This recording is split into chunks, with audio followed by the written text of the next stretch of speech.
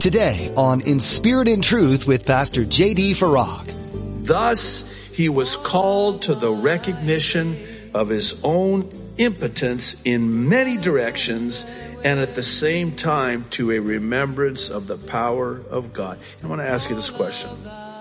Have you ever been in a situation where there was absolutely nothing that you could do in your own strength and your own power? Do you realize that God brought you to that place so that you would know His strength and His power?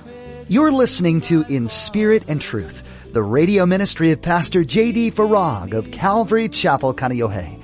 Pastor J.D. is currently teaching through the book of Job. It's easy to place family, friends, and earthly possessions on a pedestal in your life. As long as those things are good, it's easy to worship God and give Him thanks. But as Pastor J.D. asks in today's message, when you're confronted with the loss of those things, what will you lean on? Will you curse God or lean in and trust Him? Well, be sure to stay with us after today's message to hear how you can get your own copy of today's broadcast. Subscribe to the In Spirit and Truth podcast or download the In Spirit and Truth iPhone or Android mobile app. Now, here's Pastor J.D. in the book of Job, chapter 41, with today's study. This Leviathan is, some believe, a sea dinosaur, as evidenced by the references to these fishing spears. Verse 8, I like verse 8. Lay your hand on him, remember the battle, never do it again. You know what he's saying here? If you try and take him on, you'll never do it again. It'll be the only time and the last time that you ever do it, because it won't happen again. Verse 9, indeed, any hope of overcoming him is false. Shall one not be overwhelmed at the sight of him? No one is so fierce that he would dare stir him up. Who then is able to stand against me? Did you catch that? In other words, I created this Leviathan that is the fear of anyone who would ever come anywhere near this monster. Yet I created him. He's like a little toy that I play with. And if you can stand against that, then I guess you could probably stand against me. But you can't stand against that, so you're not going to stand against me. No one, verse 11, who has preceded me that I should pay him? Everything under heaven is mine. I will not conceal his limbs, his mighty power, or his graceful proportions. Who can remove his outer coat? Who can approach him with a double bridle? Who can open the doors of his face with his terrible teeth all around?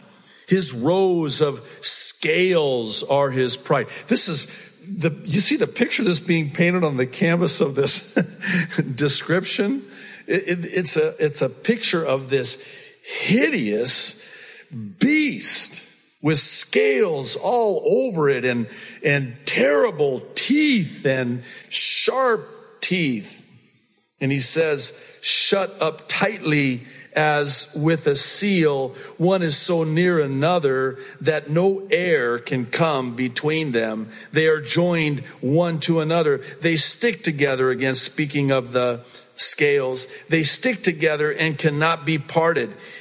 This is interesting, verse 18.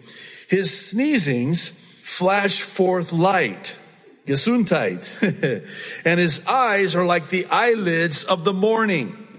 Out of his mouth go burning lights. Sparks of fire shoot out. Smoke goes out of his nostrils. Are you kidding me?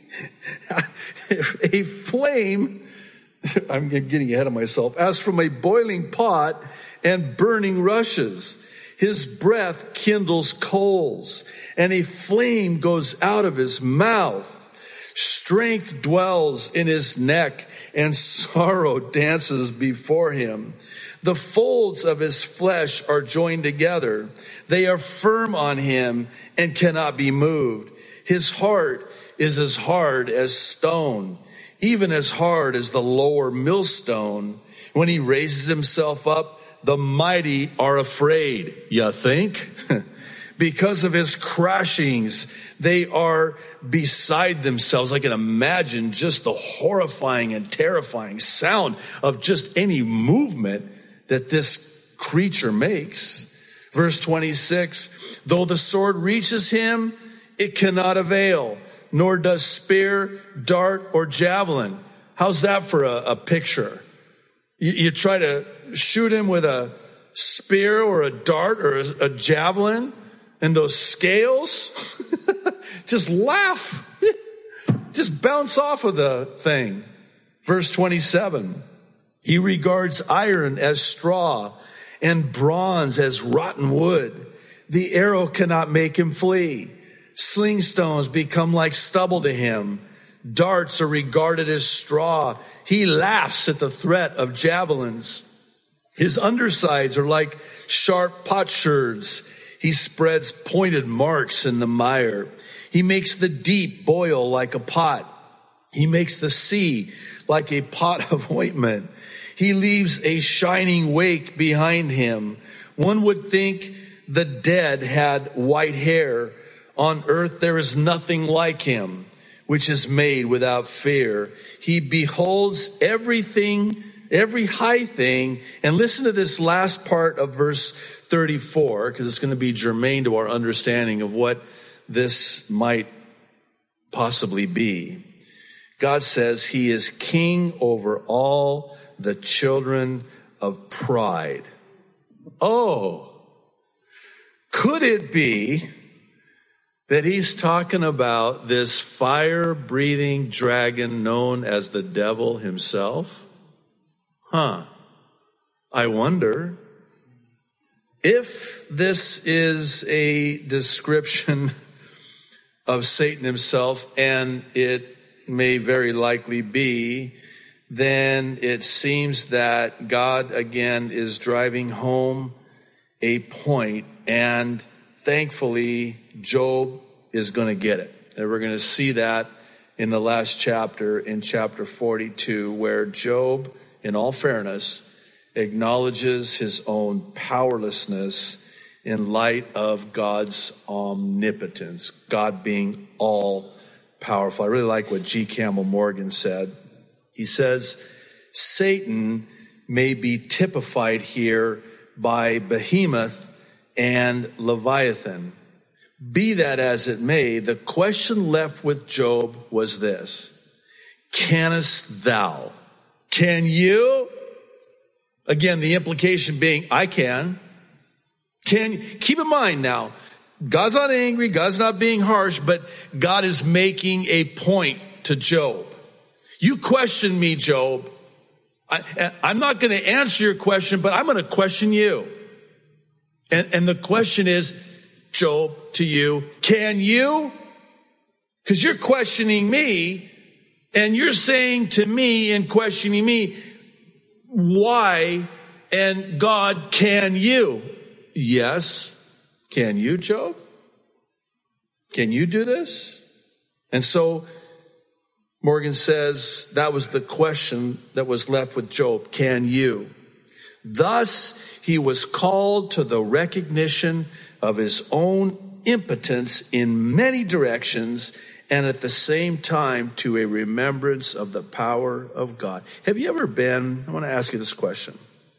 Have you ever been in a situation where there was absolutely nothing that you could do in your own strength and your own power? Do you realize that God brought you to that place so that you would know his strength and his power? Something very important to keep in mind here. Job hasn't been healed yet. Job hasn't been restored yet. He's still covered with boils as God is talking with him. He's still in that state that we left him in sitting there on that rubbish heap, on a pile of ashes, in unspeakable pain and agony, and he's still in that state when God is speaking to him. Now, how powerless do you think he is? And that's a good place to be. He's not going to be there much longer. But sometimes God will deem fit to bring us to that place where we're at the end of ourselves, because when we're at the end of ourselves, it's the beginning of God. The end of ourselves is the beginning of God. I can't wait to get to the best part, the last chapter, the best for last, chapter 42, verse 1. Then Job answered the Lord and said, I know that you can do everything. Okay, now remember, the question was, can you?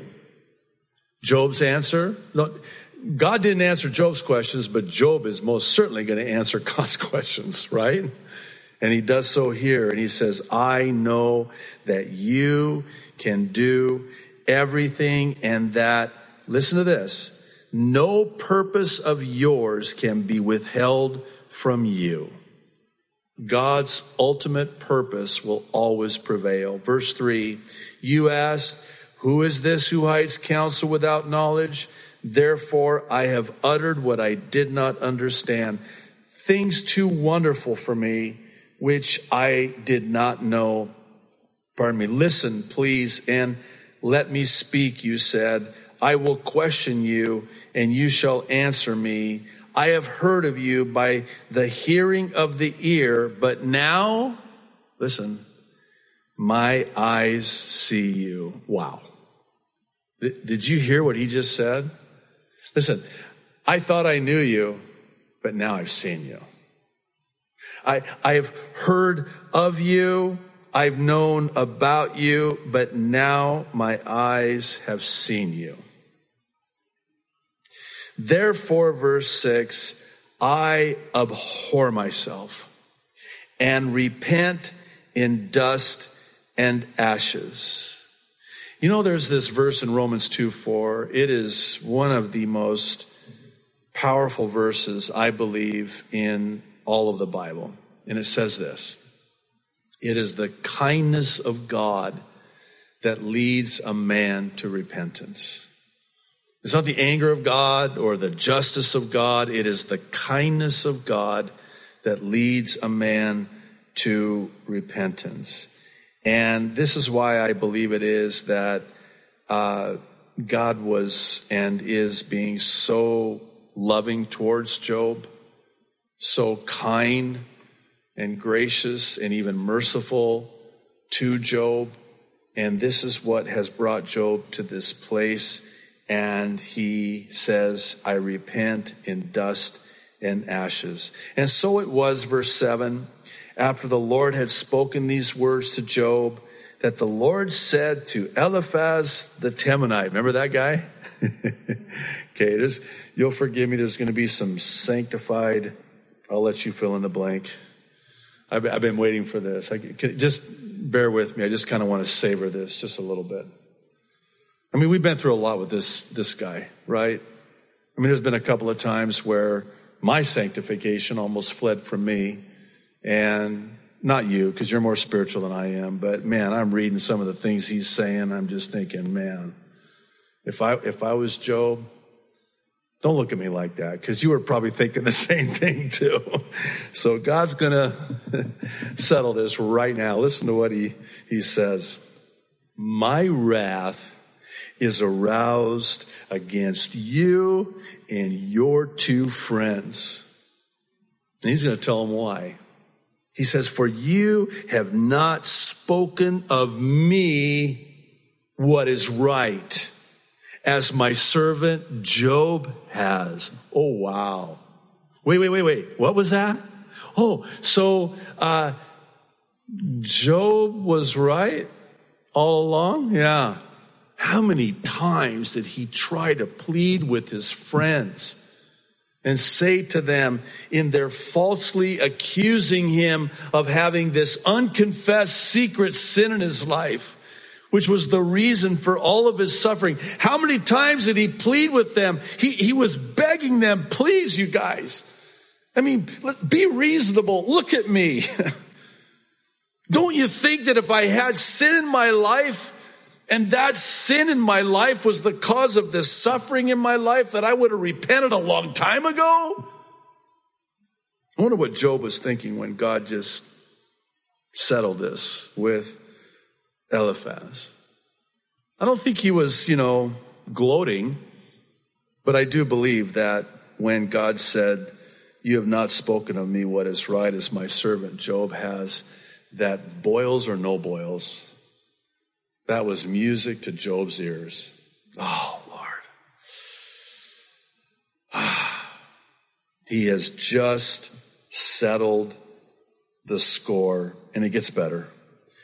Verse 8, "Now therefore," he says this to Eliphaz and his two friends, "take for yourselves 7 bulls and 7 rams, go to my servant Job," with all that egg on your face, "and offer up for yourselves a burnt offering, and my servant Job shall pray for you."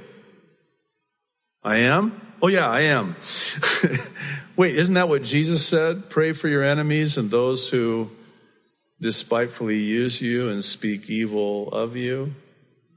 So God's telling Eliphaz, "My servant Job shall pray for you, for I will accept him, lest I," listen to this, "deal with you according to your folly, because," and he says it again, "you have not spoken of me what is right as my servant Job has." That's the second time. You get the impression that this is kind of serious in the sight of the Lord. You misrepresented me.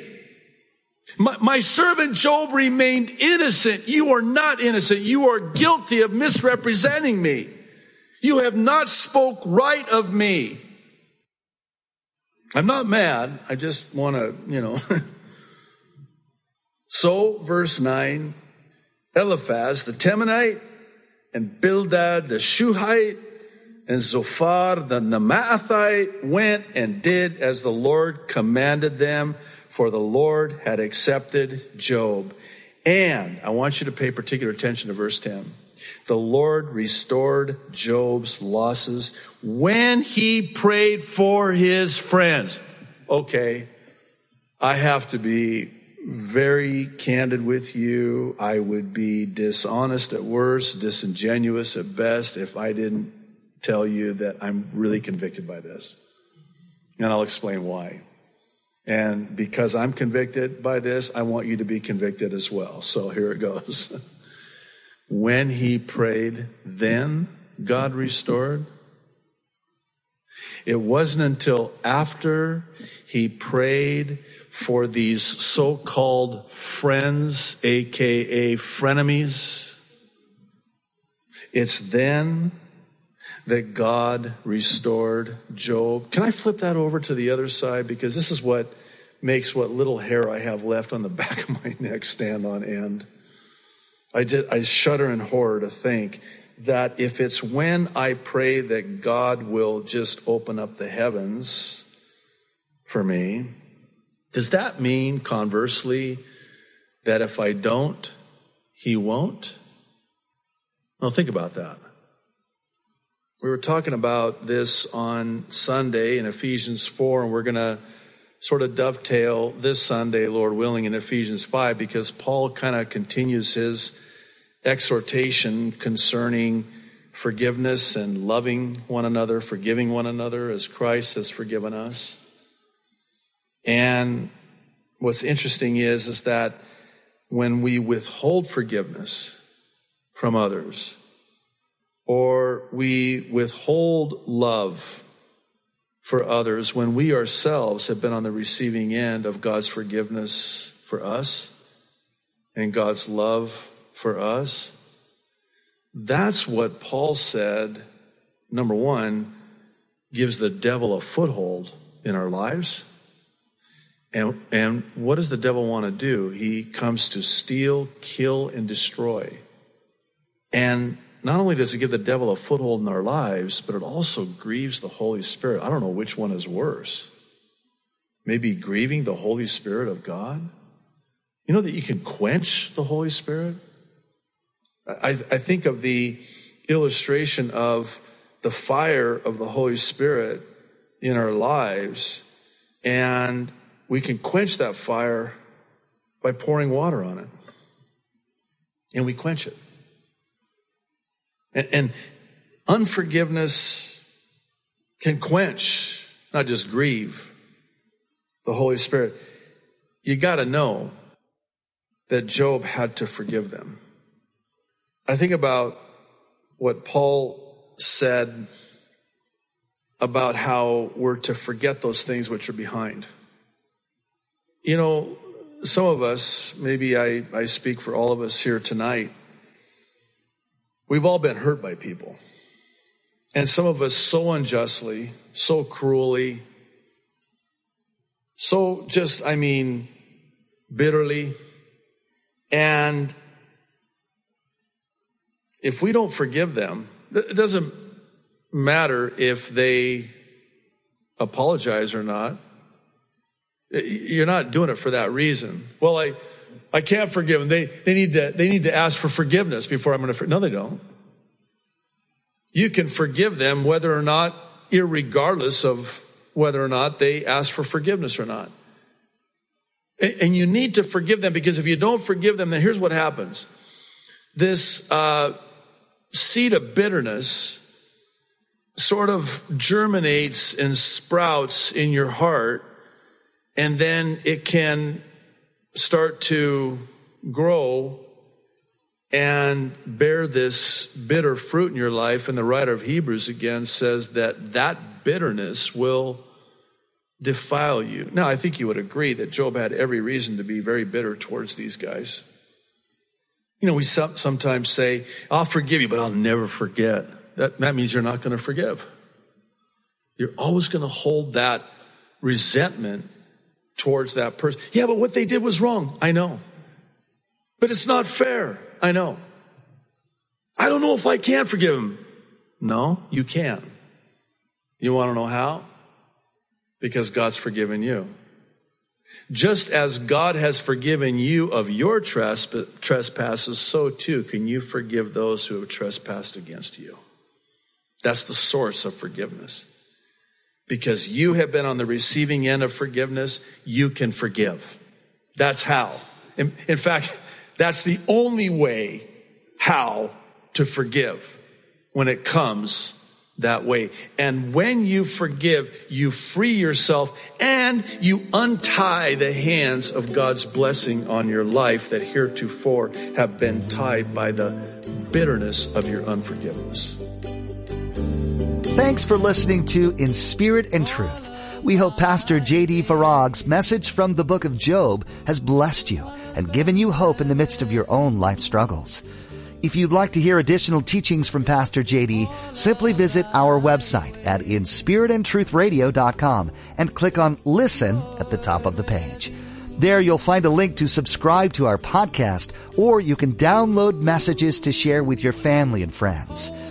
Are you a part of a church family? The Bible urges us to find fellowship with other believers, not only for purposes of community, but also for the health of your own personal spiritual walk.